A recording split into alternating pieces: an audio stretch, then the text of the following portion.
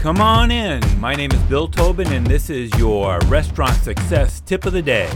How easily can you make changes in your restaurant? When you're a small operation and the chef decides to change a recipe, he does it, right? It might be him cooking the food every night himself and maybe one other person, so it's easy for him to make a change. But when you have 10 people with multiple shifts, it's a little harder. You have more people to tell, more people to show, more people to execute. The bigger the organization, the harder the change, right? So when you have 100 plus employees, now when we want to change, we need to do menu specs, we need to send emails to all the managers of when the change will go into effect. A simple change could take several days or even a couple weeks, maybe even more if it's not a priority.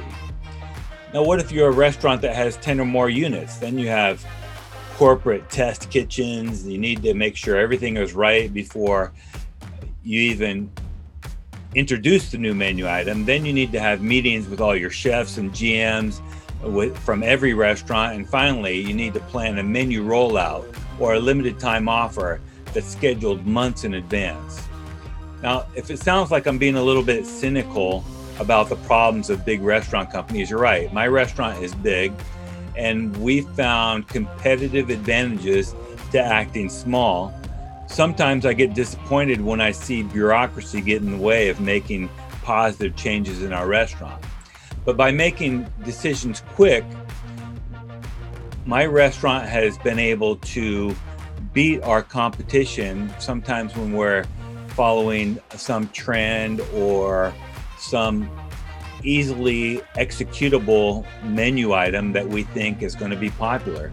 No, we don't change the restaurant overnight. We don't change our concept. But if we want to add a menu item that's trending, let's do it. If a fisherman brings in an unusual catch, we should be able to sell it as a special without asking 20 people or wasting hours. Yes, we do make mistakes, you bet, but we can change back just as quick. I'd rather make a mistake and change back than miss an opportunity because we didn't try.